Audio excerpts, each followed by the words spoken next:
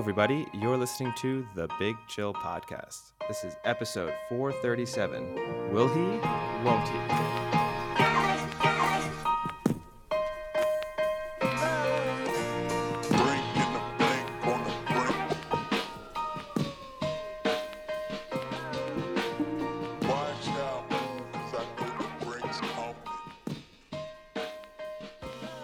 Hello, Big Chillians, and welcome back to the Big Chill Podcast. I'm Frank, joined as always with Eddie. Eddie, do you have any weather updates for us? You wanna tell us? It's finally rained here. So wow, what another weather anomaly in Paris. It's huge, though. I mean, we're having such a drought that is actually, it's one of those, you don't want to be one of those people who has a really boring conversation of we really need the rain and, the farmers really need the rain. But it is an instance where we really need the rain. Like this, Eddie, you're talking to a man who lives in the desert. No, but that's different. You chose to move to a place with no rain, permanent drought. But I mean, I hear that all the time. Yeah. And my counter to people whenever they say that, like, oh, it's so nice that it rained. We really needed the rain. I always say, no, we didn't. You chose to live in the desert. This is what happens. Like, what do you expect?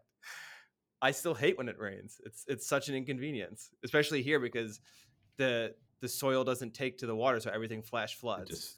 It's awful. Like roads just shut down in 20 minutes because the flooding.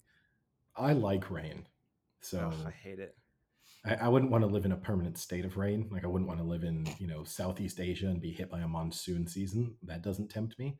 But a day with rain, a day with rain itself is not too bad. But I think we've probably dedicated already far too much time to the weather talk. Well, what else is there to talk about, Eddie? That's true. That's true. Actually, I would say an exciting match week 2 for Premier League. Yeah. I mean, I guess there's, again, you can kind of highlight probably 3 talking points. So United's abysmal start to the season, the Chelsea Spurs match, which had a number of different talking points within it, and then Liverpool, I mean, as we're recording, having just dropped their drop points yet again. Maybe easiest to start with Liverpool, who once again, I mean, this was probably a better performance from them compared with how they played against Fulham. They really deserve to win this match. Not helped by Darwin Núñez getting sent off, not helped by missing a number of pretty decent chances, but already 4 points behind City. I guess the real talking point is done. Done. It's I almost think they're done. There's not a lot of breathing room left. That's for sure. The issue too is they're now 4 points back on 4 points they should have had. It's different if you had told me that like they played Chelsea and Spurs, right? And they came out with 2. Okay, you expect maybe to come out with 4, but you came out with 2. But to open with these 2 teams and only get 2, no good. Yeah, it's putting a lot of pressure on them for the remainder of the season. And as you point out, I think a lot of pressure on their performances against the bigger teams, because you have to kind of make up for this somewhere. So whether that's directly against City or in picking up, points away from home against Chelsea or Arsenal or Spurs, they're going to have to make up for this somewhere. Now, we are kind of working under the assumption here that City will be the City we've seen in recent seasons and only drop points in a handful of games. It's not that long ago that the Premier League was won with 80 points. And if that's the case, then you're not that far out of it. But, the expectations are that City will pick up 90 plus points, maybe mid 90s.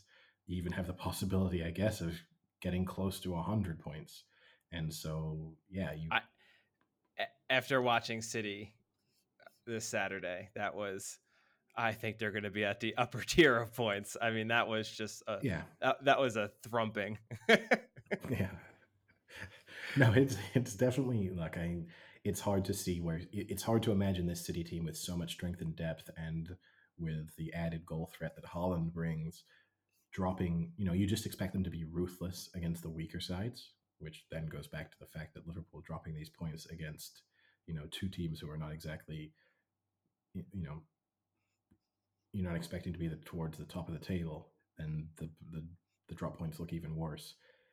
Yeah, I can't imagine when City play Palace at home and Fulham away that they're getting anything other than 6 points.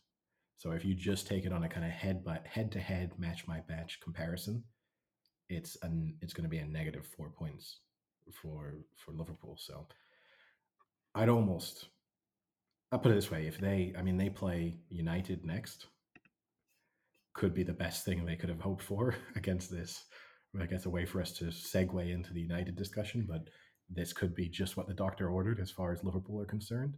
Having said that, would it be that extraordinary for United to kind of turn things around after seemingly hitting rock bottom this weekend and then get some kind of result against Liverpool? And then all of a sudden you could be looking at Liverpool 8 or 9 points, 6 or 7 points behind City after 3 weeks. And then that would seem almost a bridge too far. Yeah. I mean, first off, they haven't seemingly hit rock bottom. They are literally rock bottom of the table right now. So they are on the bottom. They are the bottom feeders. Yeah, and you're absolutely correct. That is one of those matches you could see a turnaround and even another draw that Liverpool gets put in, and that's 3 out of the first 3 is not a good start for them. So yeah, it doesn't look good. I mean, I was going to ask you, I know this is more of an instant reaction because we had just watched it, but the Nunez red, definitely. It seemed a little exaggerated where he turned around and like threw his head, but the guy happened to be pushing hit like he got unlucky in where their heads were in space. If you kind of see what I'm saying, if he's just a little further back and he like goes to hit him but doesn't actually hit him, then I don't think it's a red. And it was just it was a little unlucky, I think. Yeah, maybe slightly unlucky, but I think it's a red card. I mean, you just know if if you choose to do that, you're giving a referee very few options once you have anything that resembles a headbutt. So yeah, you're not seeing players when they're getting red cards for headbutts exactly trying to knock the other player out. So it's not the kind of thing that if you were in a bar you would go, oh my god, he's just assaulted him. I think that's certainly the case, but on Yeah, it looked more like that thing that European footballers like to do that's so stupid where they kind of just shove their head into the other person's face. It's just like, yes, what's your main outcome? Do you want to kiss him? What are you trying to do here? Like, why are you getting so close to his face? It was almost as if he kind of tried to do that, but the location of the other player was in the wrong spot and he ends up just hitting him. he's not helped by the fact that he's significantly shorter. So it makes it look, because he's then not hitting him, he's hitting him in an awkward spot. And I think All right, all right. maybe Leave the the shortness short alone. king. Leave the shortness out of it. You're also, I mean, you might be making a kind of good point there, in that he might be, as someone used to having being used to the way that continental players react. Maybe he was expecting the weird, let's rub our foreheads against each other to show how manly we are, and instead he got a player who just decided, no, you've just shoved your forehead into my chin, I'll fall over and you'll get sent off. Yeah, I guess we can move on to Manchester United's abysmal start to the season. So, we spoke last episode about whether or not now getting the chance to play Brentford, would that be an easier way for them to bounce back, or it could be the perfect recipe for an absolute disaster. And it has been the latter. I mean, just an absolutely atrocious first half performance. I mean, impossible to find a positive from what you saw. As a Manchester Yeah. United supporter, I just don't know. I just don't know what you think of it, really. I mean, down for 35 minutes in. I would have loved to gotten a gauge on the temperature of some of the United fans at that point. One fan in particular at that 35-minute window, I would have loved to see how far the remote control had traveled through his hand. I think the thing is that, and I actually, as someone who supported multiple sports teams though that have gone through this period, I think what Manchester United are in grave danger of pushing their supporters towards is just indifference. And I think that's the real, like, I think they are so far removed now from being a good team. You're going a decade ago now since they were actually legitimately very good. I think you run the risk that there's just, here we go again. Another bad performance. I don't even like the pain is gone. The band-aid has been well and truly ripped off. The wound is exposed. Like the limb has been amputated at this point. Like there is just there's just an acceptance of the fact that this is what it's going to be like. Yeah, I mean, we kind of joked what it would take the manager to get sacked, and I'm at this point, relegation. I know we're 2 weeks in, but relegation is starting to look like an option. Yeah, I mean, I don't think it will happen, but yeah, it's definitely not. I think we can rule out top four. I think that one after two matches, I think it's safe to say Hey, that's they're off only the two table. behind Liverpool. It's true, yeah. Maybe they'll both go down, but no, I think yeah. And then the big question that still hangs over them to a certain extent is what to do with Cristiano Ronaldo. Their recent reports now, or the latest reports, suggest that they might be interested in, unless he significantly improves his attitude just because of the way he's carrying himself on the pitch, they are contemplating terminating his contract and just making him a free agent. Which I don't. If that's the threat that's supposed to be being sort of levied towards him, I don't think it's a threat from his perspective. He wants to leave.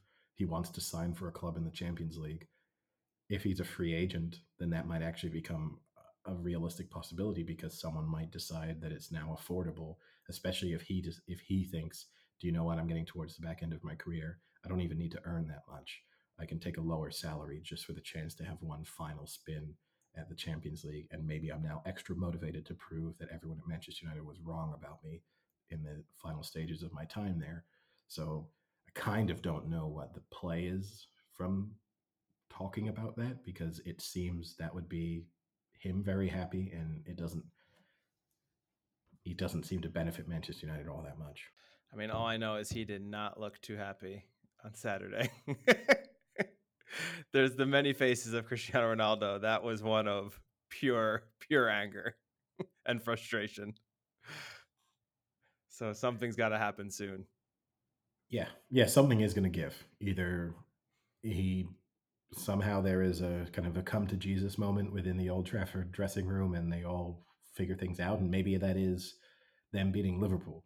It could be as simple as Cristiano Ronaldo scores a couple of goals against Liverpool, and all of a sudden the world looks a little bit brighter. There is that possibility. But the alternative is Liverpool get back into the swing of things, absolutely hammer Manchester United next Monday, and all of a sudden Manchester United, after three matches, are still bottom of the table, and Cristiano Ronaldo is still behaving like a small child, and they are approaching the end of the transfer window and decide they just have to get rid of him. That is a possibility, and that's more likely than them picking up a result against Liverpool. So I don't know really what to say. Well, I think the other talking point from the week was Chelsea Spurs, and both teams just super deserving of that point. I just want to put that out there right off the bat. That was a well-deserved draw for both clubs. Well, I said I would be stunned if Chelsea beat Spurs, and what a prediction that was. Super. You were right. They didn't. Yeah, they didn't even never look like they were going to win either. I mean, Never deserving of that win. no, yeah, it was. Yeah, I mean, it was an enjoyable match to watch. Certainly, tensions were high. There were, every sort of chance that went missing or goal that was scored, it seemed like everyone got more and more worked up, and it is good to see. That second half was great. That Yeah, was super exciting, super fun to watch.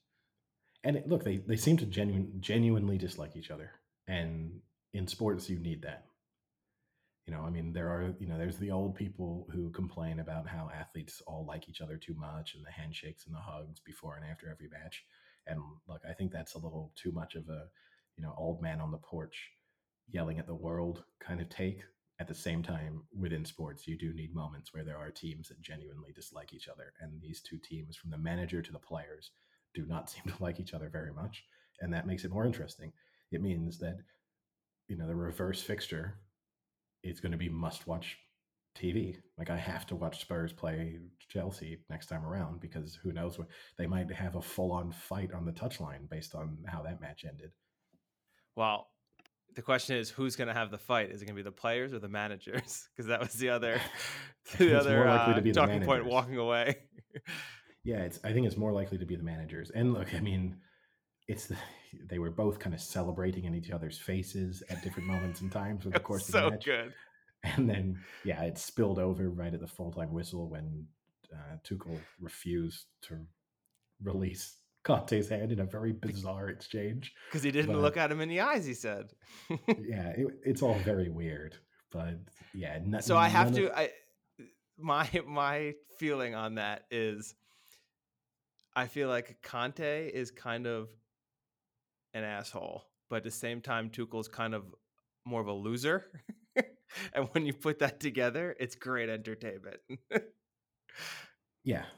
And look, Tuchel, I think we've discussed it previously on the podcast. Like he's always been reputed to be quite a difficult person to work with and get along with. Like he's been very hard on his players.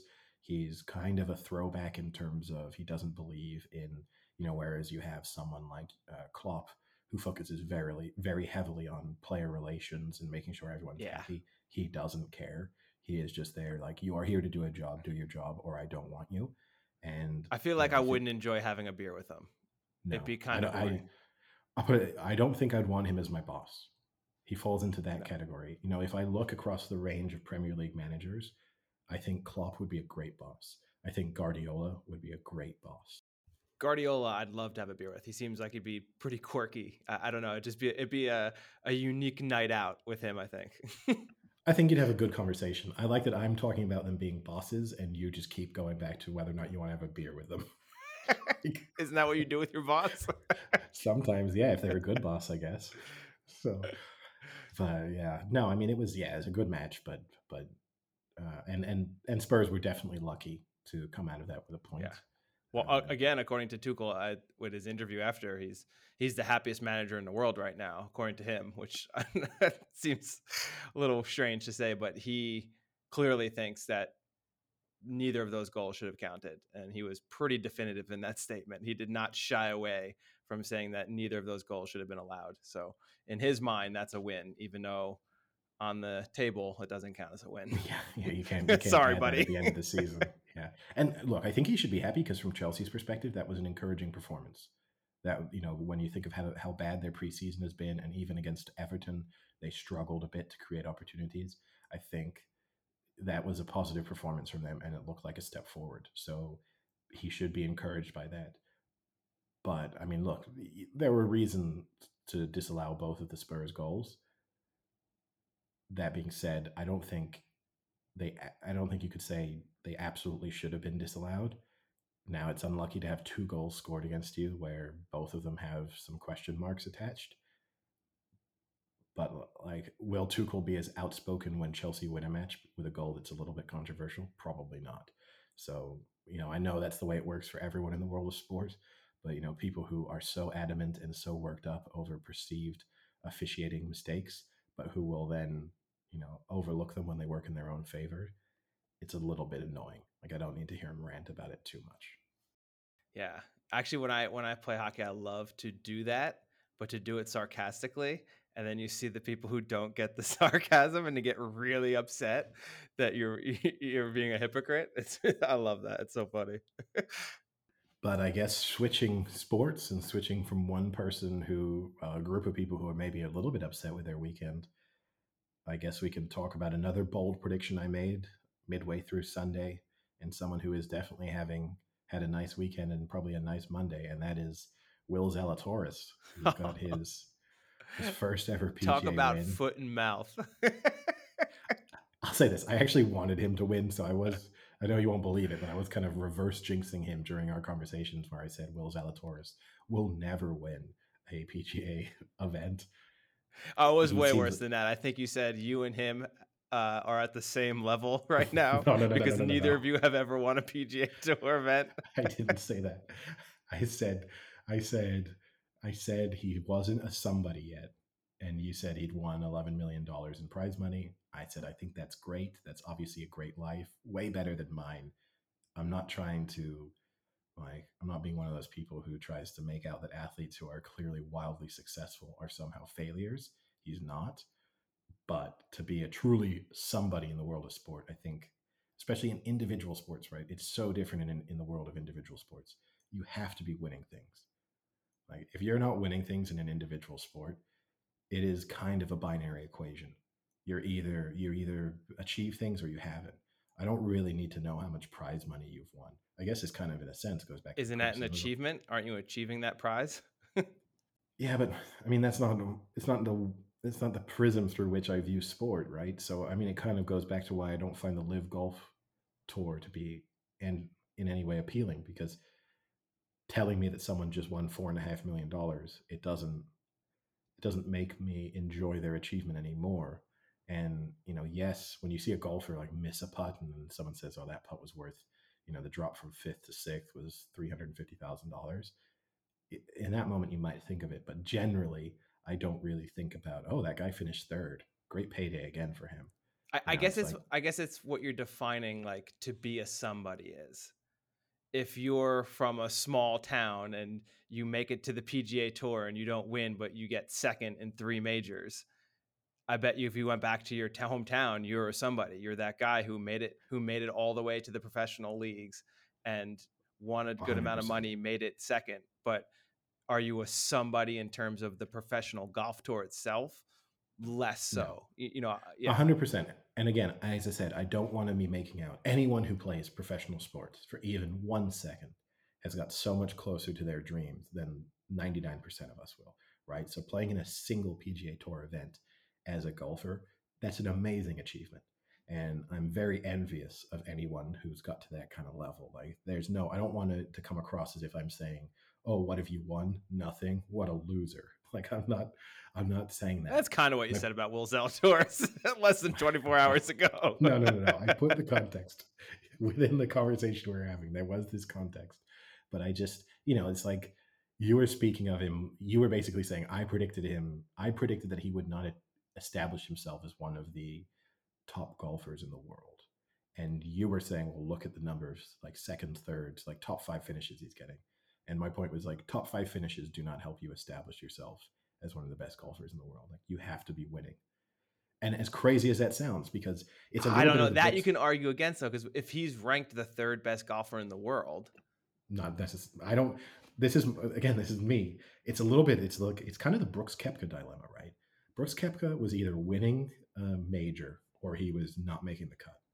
Like, he so was does that very make much, Brooks Koepka a better golfer than Will Zalatoris? yes, No, in I his don't think prime. so. I mean, which would you rather have if I offered you, like, which do you think, would you rather have a season where you finish in the top 20 in every event you played in with a handful of top fives and a couple of seconds, or you win a major? I mean, honestly, I would take the consistency. I think there's something to being because I think consistency defines how good you are. And I'm not saying that anyone can just go out and win a major, but it's a lot easier. I think to go out and do something really well for 3 days and then never be good at it again or never get that high again versus going out week after week and being in the running to win it week after week after week after week. That shows that you are actually legitimately good and that there isn't any luck involved. So to me, I think the consistency is what defines someone being great. I will caveat that by saying I do agree that at some point, some of those being You got consistently to good win. has to be a win. But I think that's a better definition of someone who's very good at what they do is that they're consistently there. I fundamentally agree with you. Like, I basically agree with you, but I also disagree with you. Like, I do agree. Like, obviously, if someone had a season, like, it would be historic if they went through an entire golf season and it was like they were top 5 every tournament.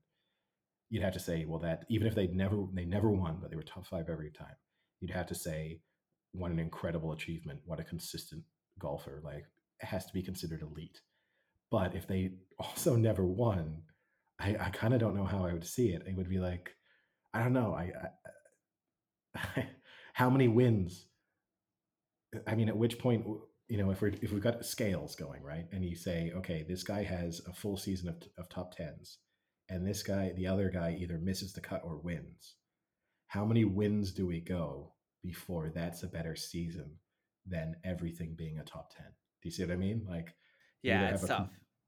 is it 3 wins? Is it 4 wins? Like, at what point do you go, okay, I'd rather that is a better achievement. Okay, not always producing his best golf, but his best golf is better than anybody else's. And I think that would be the knock on the consistent non-winner, is like, someone's always better than you. It's kind of a little easier to define in an individual sport like golf, because the thing that comes to mind in a team sport is like Jacob deGrom, the pitcher for the Mets, right? There was 3 seasons where he was clearly the best pitcher, but he just never won because his team sucked.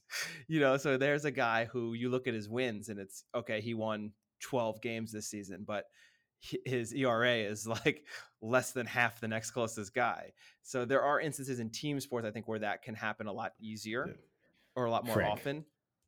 our baseball fans, which I doubt there are that many of listening, but our baseball fans, any of whom are into sabermetrics, are just like, this guy's still even counting wins. Well, I mean, You sure?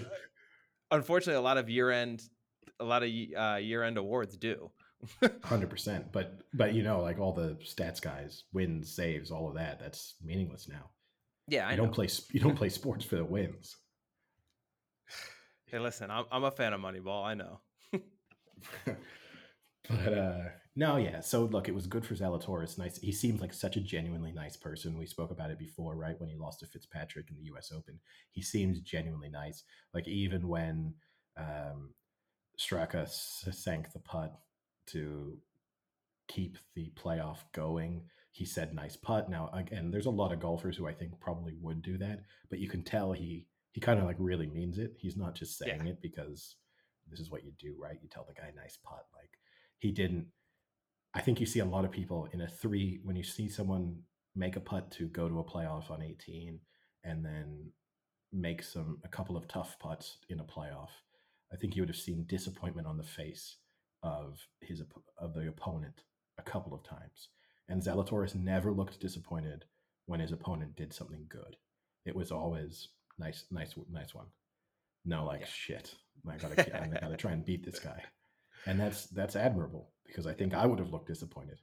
But So good for I him. mean, I guess for any of those who didn't get to watch this golf match, it went to a playoff with Straka versus Zalatoris, and the first playoff hole, they put themselves in decent positions. Straka had a chance to win with a decently tough putt, but they both ended up parring the hole and going to the second playoff. And at that point, I think at the tee box, they said to each other, let's try and make this more difficult. Or they said to each I think other, they let's look like amateurs. yeah, I think One they or the said other was said. I think they said, let's pretend we've never played golf before. I think that was then what happened. And yeah, in the next 2 playoff holes, you watch Zalatoris be very lucky to not hit himself out of bounds. His tee shot, and I don't know about for you, the Sky commentators here, every time he played the 18th, didn't understand why he was getting his driver out, because they were like, he's going to hit it through the fairway. Like, so why are you not using a 3-wood or a long iron?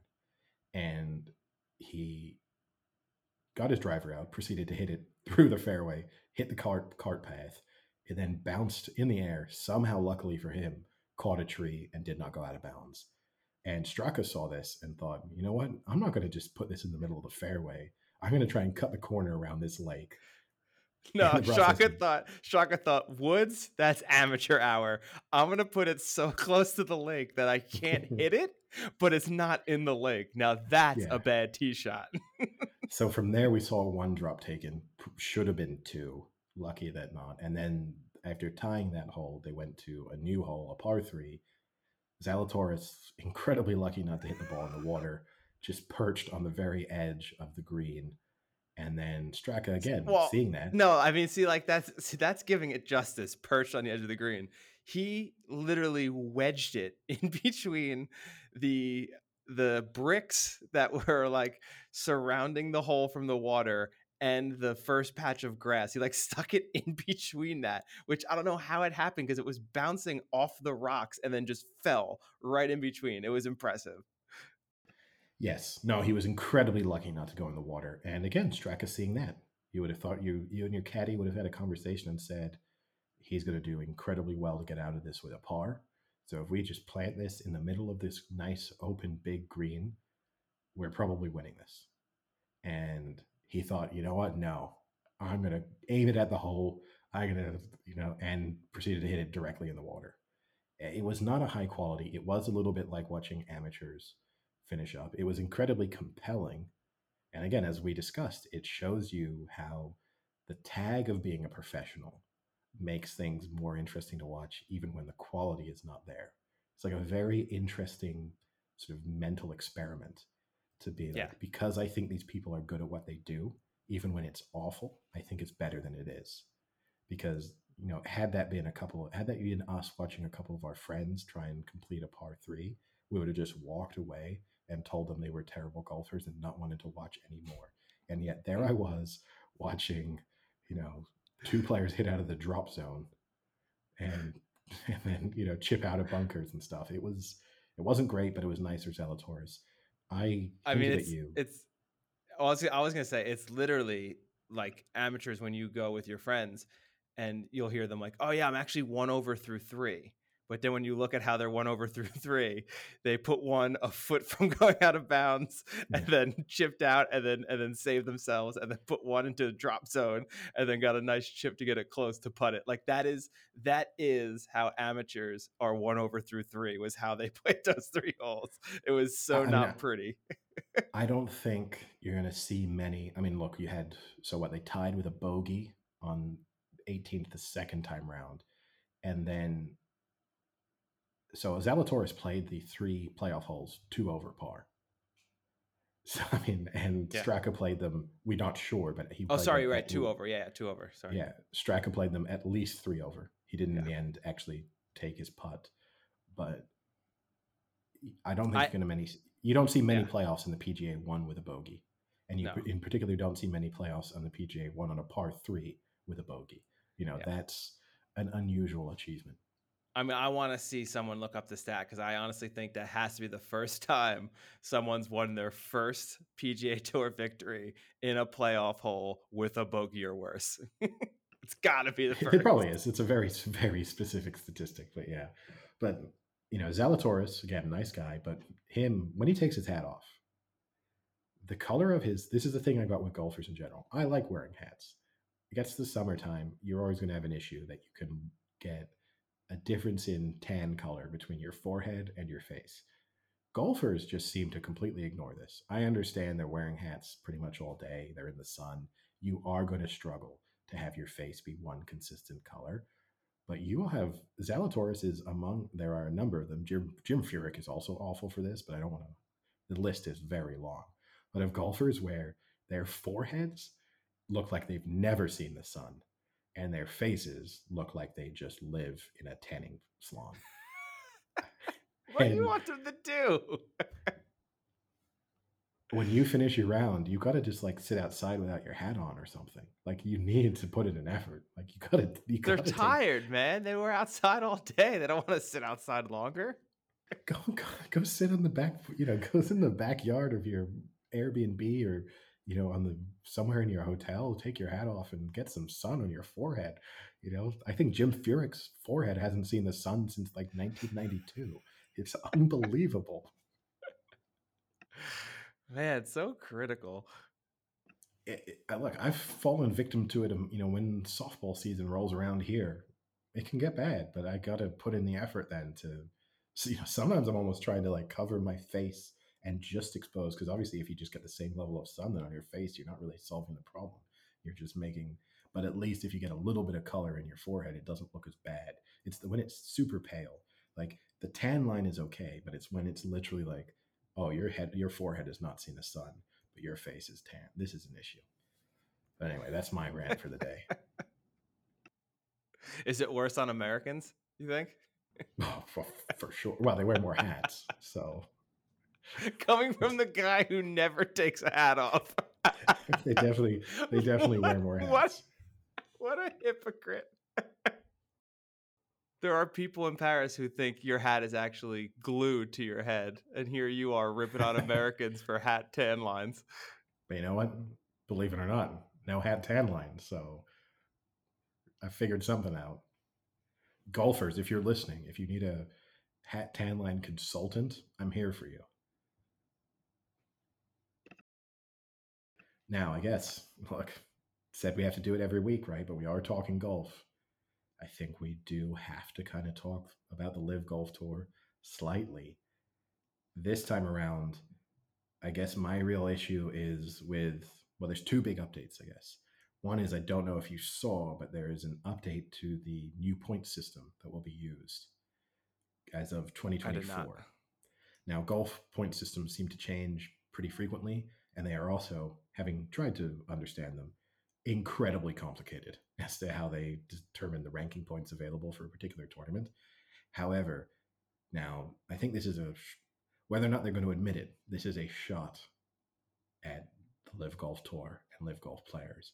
Because previously, basically, what was able to happen was tournaments were sort of, from what I can understand, able to negotiate how many world ranking points were available for their particular tournament. So there was an element of like the marketing of the tournament itself to try and make it more attractive. They were then able to get a lot of ranking points available to try and encourage more players to play in it. In the new system, the ranking points available are going to be calculated purely based on the quality of the field that takes place in that particular event. And so, what that means is that basically, after the event has been played, they will then look at the strength of the field to determine how many world ranking points should be attributed to the various places within the end results of the tournament. The reason why this is really bad news for Live Golf players is because now that they can't play on the DP World Tour, the European Tour, and they can't play on the PGA Tour, and that was confirmed last week in the judge's decision, they're going to have to play, and I think they're starting this week. They're all going to start playing on the Asian Tour, which Live has invested in anyway. So they have this automatic path to the Asian Tour. They thought for a long time that this would allow them to at least play in some elite Asian Tour events and rack up some decent world ranking points. But out with this new system, none of these Asian Tour events will have any decent world ranking points associated with them. So as of 2024, these Live Golf players will just not be able to accumulate enough world ranking points to have a high enough world ranking to qualify for majors or, you know, say hypothetically the Ryder Cup or whatever it is, where their ranking points are a factor. Will this hold up? Because they can put this out there and say it, but I think push comes to shove, people are going to complain and people might try and push back. And will it hold up? I think it will hold up. I mean, I don't know. Having just received having just been kind of the PGA winning the right to ban them in the first place, I think there's nothing wrong with them. The argument here would be this is a truer meritocracy. This is, you play in a really hard event and you do well, good for you. You go and play in an Asian Tour event, again, where the next highest ranked player in the world is 555th. Why are we giving you a ton of world ranking points? Like, that was not as hard of a competition to win as winning, something else. So, I think there's a lot of logic behind the move. As I said, world rank, it is very, very complicated and they change pretty frequently, but I think it will hold up. And the other big talking point, Cameron Smith, who continues to be in a will he, won't he relationship with the Live Golf Tour, with it almost very certainly he will, but he refuses to admit as much because it seems that he wants to play out the FedEx Cup playoffs and maximize, like, get as much money as he can from the PGA before he says goodbye, and also possibly get to number one in the world rankings before he says goodbye. I think those are probably two goals of his. Now, Cameron Percy, a fellow Australian golfer, in the build up to this first FedEx Cup playoff event, basically said that it's a done deal. Cameron Smith is leaving, kind of semi-confirmed the amount of money that he may or may not be taking. And Cameron Smith lost his mind over this, came out with a statement in his press conference saying, my goal here is to win the FedEx Cup playoffs. That's all I'm here for. If there's something I need to say regarding the PGA Tour or Live, it'll come from Cameron Smith, not Cameron Percy. I'm a man of my word. Whenever you It's guys tough need to, though. Same first name. yeah, Might be tough. I'm a man of my word, and whenever you guys need to know anything, it'll be said by me. He was immediately asked a follow up question about whether or not he was going to be going to the Live Golf Tour, and he said, "I have no comment to that." Ask the other Cameron. But I just said, it's like, when you need to know anything, I will be said by me. Follow up, I have no comment to that. It's the fact that you cannot be aware that those words can come out of your mouth and you can't be aware of how absurd they are is kind of mind blowing. It's always one of those things where you just, again, not to be, where athletes maybe think they're smarter than they are, so they feel like they're handling a situation really well, and it's like, you look like an idiot. Like, and then said, I have no comment to that. Like I said, I'm here to play the FedEx Cup playoffs. That's been my focus the last week and a half. Like I said, it will come from me, not Cameron Percy. What did Cameron Percy respond to that with? I don't think he did. But I'd love it if he used every press conference now just to say, just so you guys also know, Cameron Smith is definitely going to the Live Golf Tour, no matter what he says. But yeah, I don't understand. I get why he isn't confirming that he's leaving for this very reason, that he wants to play in the Yeah. FedEx Cup playoffs. He might be the one.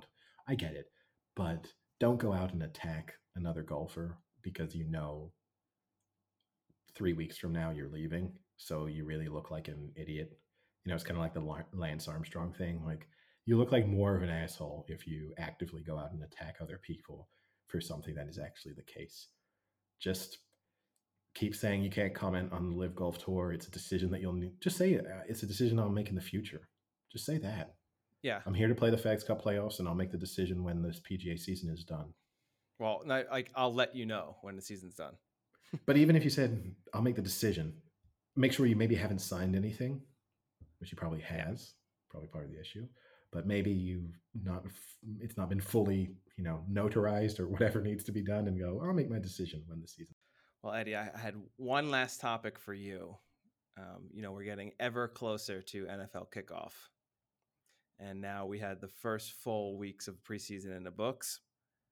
And Bill Barnwell, one of your favorites, has come out with an article predicting the 25 NFL breakout candidates for 2022.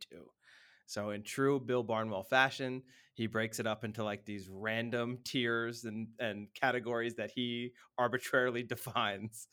So he has bench to supernova, Pro Bowler to stardom, starter to Pro Bowler, rotational to starter, and then post-hype candidates, which was anyone he just couldn't fit into a category, like Juju Smith-Schuster. He thinks is going to have another great year after having a breakout year, but then kind of falling apart. But Trey Lance is on this list, Eddie. He can only technically fit into two categories: rotational to starter or bench to supernova. Which one do you think Bill Barnwell put him in? So, I mean, yeah, he like, by default, he has to be in bench to starter because that's just what's happening. Like, that's not even really like an assessment of quality, right? That is just a statement of fact. I think Barnwell's high on him. I think he's going supernova. Only one player who barely played last season but might be an MVP candidate in 2022 belongs in a class of his own. He's not like anybody else on the list, and he's certainly not like the player he's replacing in San Francisco. Trey Lance, from bench to supernova prediction by Bill Barnwell. I will say this concerns me. The level of Trey Lance. That was the follow-up question. Does this make you excited or does this concern you? The level of Trey Lance hype. I do think if Trey Lance establishes himself, I'm not going to say even as a superstar, but as like a legitimate NFL starter, like, okay, this guy is in the top 15 starting quarterbacks, kind of sphere. Like, you're never going into a new season questioning whether or not he should be replaced or if they need to draft a new quarterback. If he just gets to that level, the first 18 months of him being in the NFL, such a fascinating case study. Like from the draft of what the Niners were going to do to the immediate response, which was they'd given up too much draft capital in terms of trying to get him, to all of last season saying, well, what a waste of time this was because you've got Garoppolo, to the beginning of this offseason when people were saying, well, the reports are that Trey Lance is not that great. If he, and such insider says Niners aren't that impressed with him, to all of a sudden, everybody is wowed by him. Every highlight of his gets shared endlessly. I don't know. I don't think there's an NFL expert that I listen to now, and I don't mean even listen to religiously, just people who occasionally come across my screen who is out on Trey Lance. It seems like everybody thinks that Trey Lance is the second coming at this point. That's Yeah. a that's a lot of pressure to carry. So do you want to hear who his comparison is to? Uh, Russell Wilson. No, so it's Patrick Mahomes. Oh, that's the So he easy has one. two main reasons for why he compares this, because when Mahomes, before he became the starter, when he played, it was nothing like the Mahomes that then played when he became the starter. He was like a different type of player. And he's basically saying when you saw Lance last year play, it was not a true indication of how Trey Lance will play. It was more of just fitting him into that system. And now that he's the number one, you're going to see a completely different, almost like play style. The other big comparison, which is actually a pretty legitimate comparison, you have Andy Reid, Tyreek Hill, and Travis Kelsey compared to Shanahan, Kittle, Debo Samuel, and even Ayuk you can throw in there as even another one. So the having your weapons already around you and having sit a season like Mahomes did, sit a full season, and now come in, he's basically saying he's the next best quarterback developer of his generation since Mahomes. Look, there's a lot going in his favor. He's going on to a strong team, a playoff caliber team, as shown from the fact that they nearly won the NFC Championship game last year. You know, you got a strong team, a lot of offensive weapons around him, and a lot of experienced offensive weapons around him. An incredibly smart team in terms of trying to make the most of the skills that are available. And then, yeah, I mean, Shanahan, right, one of the big arguments for why they took this risk is Shanahan is this quarterback guru. He's helped develop quarterbacks in every team he's been on, is one of his strengths.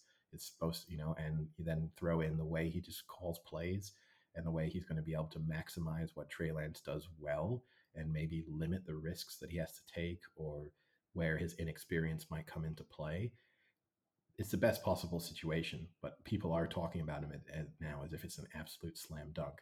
I'm optimistic, but I think, just throwing in the instant comparisons to Patrick Mahomes is strong. I think there's a big difference between him and Patrick Mahomes too, which is even in that one season where Patrick Mahomes was a backup to Alex Smith. I mean, there was no doubt that he was replacing Alex Smith the following season. Like that was the Chiefs always spoke about that fact. He also started week 17. Trey Lance, now admittedly that was a nothing game and the Niners did not have that benefit last season, but they had an opportunity to get Trey Lance more involved and get more reps in real-time game situations and did not. So I think in his rookie season, the Chiefs felt like Mahomes was a lot more game ready, and I don't think the Niners felt like Trey Lance was particularly ready in his rookie season. And so Yeah. I think there And I are mean, clear differences, but yeah, and that makes sense, right? Because when you look back in their college careers, you had Mahomes who had a full college career, played a good amount of football, and put up a high amount of stats. Obviously he wasn't as great of a college quarterback, I think, as he is a professional quarterback, even though he was very good in college. Whereas Trey Lance started half a season. He has very limited snaps as even being uh, a a college quarterback, let alone a professional quarterback. So just the rawness at that level is definitely a factor. And I think that's what's a little bit different between Mahomes and Lance off the bat. So, but maybe he can make up for that. Maybe he doesn't need to have all that repetition and experience at the collegiate level and can kind of just step in and do it. We'll we'll have to see now. High hopes here. Supernova. That's quite a category. Yeah, yeah. I'm not even entirely sure. Is a supernova a positive? I don't know. Is an exploding star? Is that a? No, he's gonna explode on the field and just ruin San Francisco. I don't know if that's necessarily a positive, but yeah, no, and obviously for listeners, it's been a long old NFL offseason, a lot of focus on golf and tennis and a variety of other sports, but yeah, we're not too far away from our NFL preview, so that's something for everyone to look forward to. That will be coming up in the next couple of weeks. And then you'll have your nice full weekends of sport between European football and NFL. Oh boy, don't schedule anything for the weekends. I won't. I mean, the nice thing for me though is most of the European football's on so early that I pretty much get a full Saturday to do what I want still, unless I want to start watching college football, which I end up doing. So I guess at the end of the day, I still don't really do anything anymore. All right, well, with that, I think we'll call it a day. Talk to you later.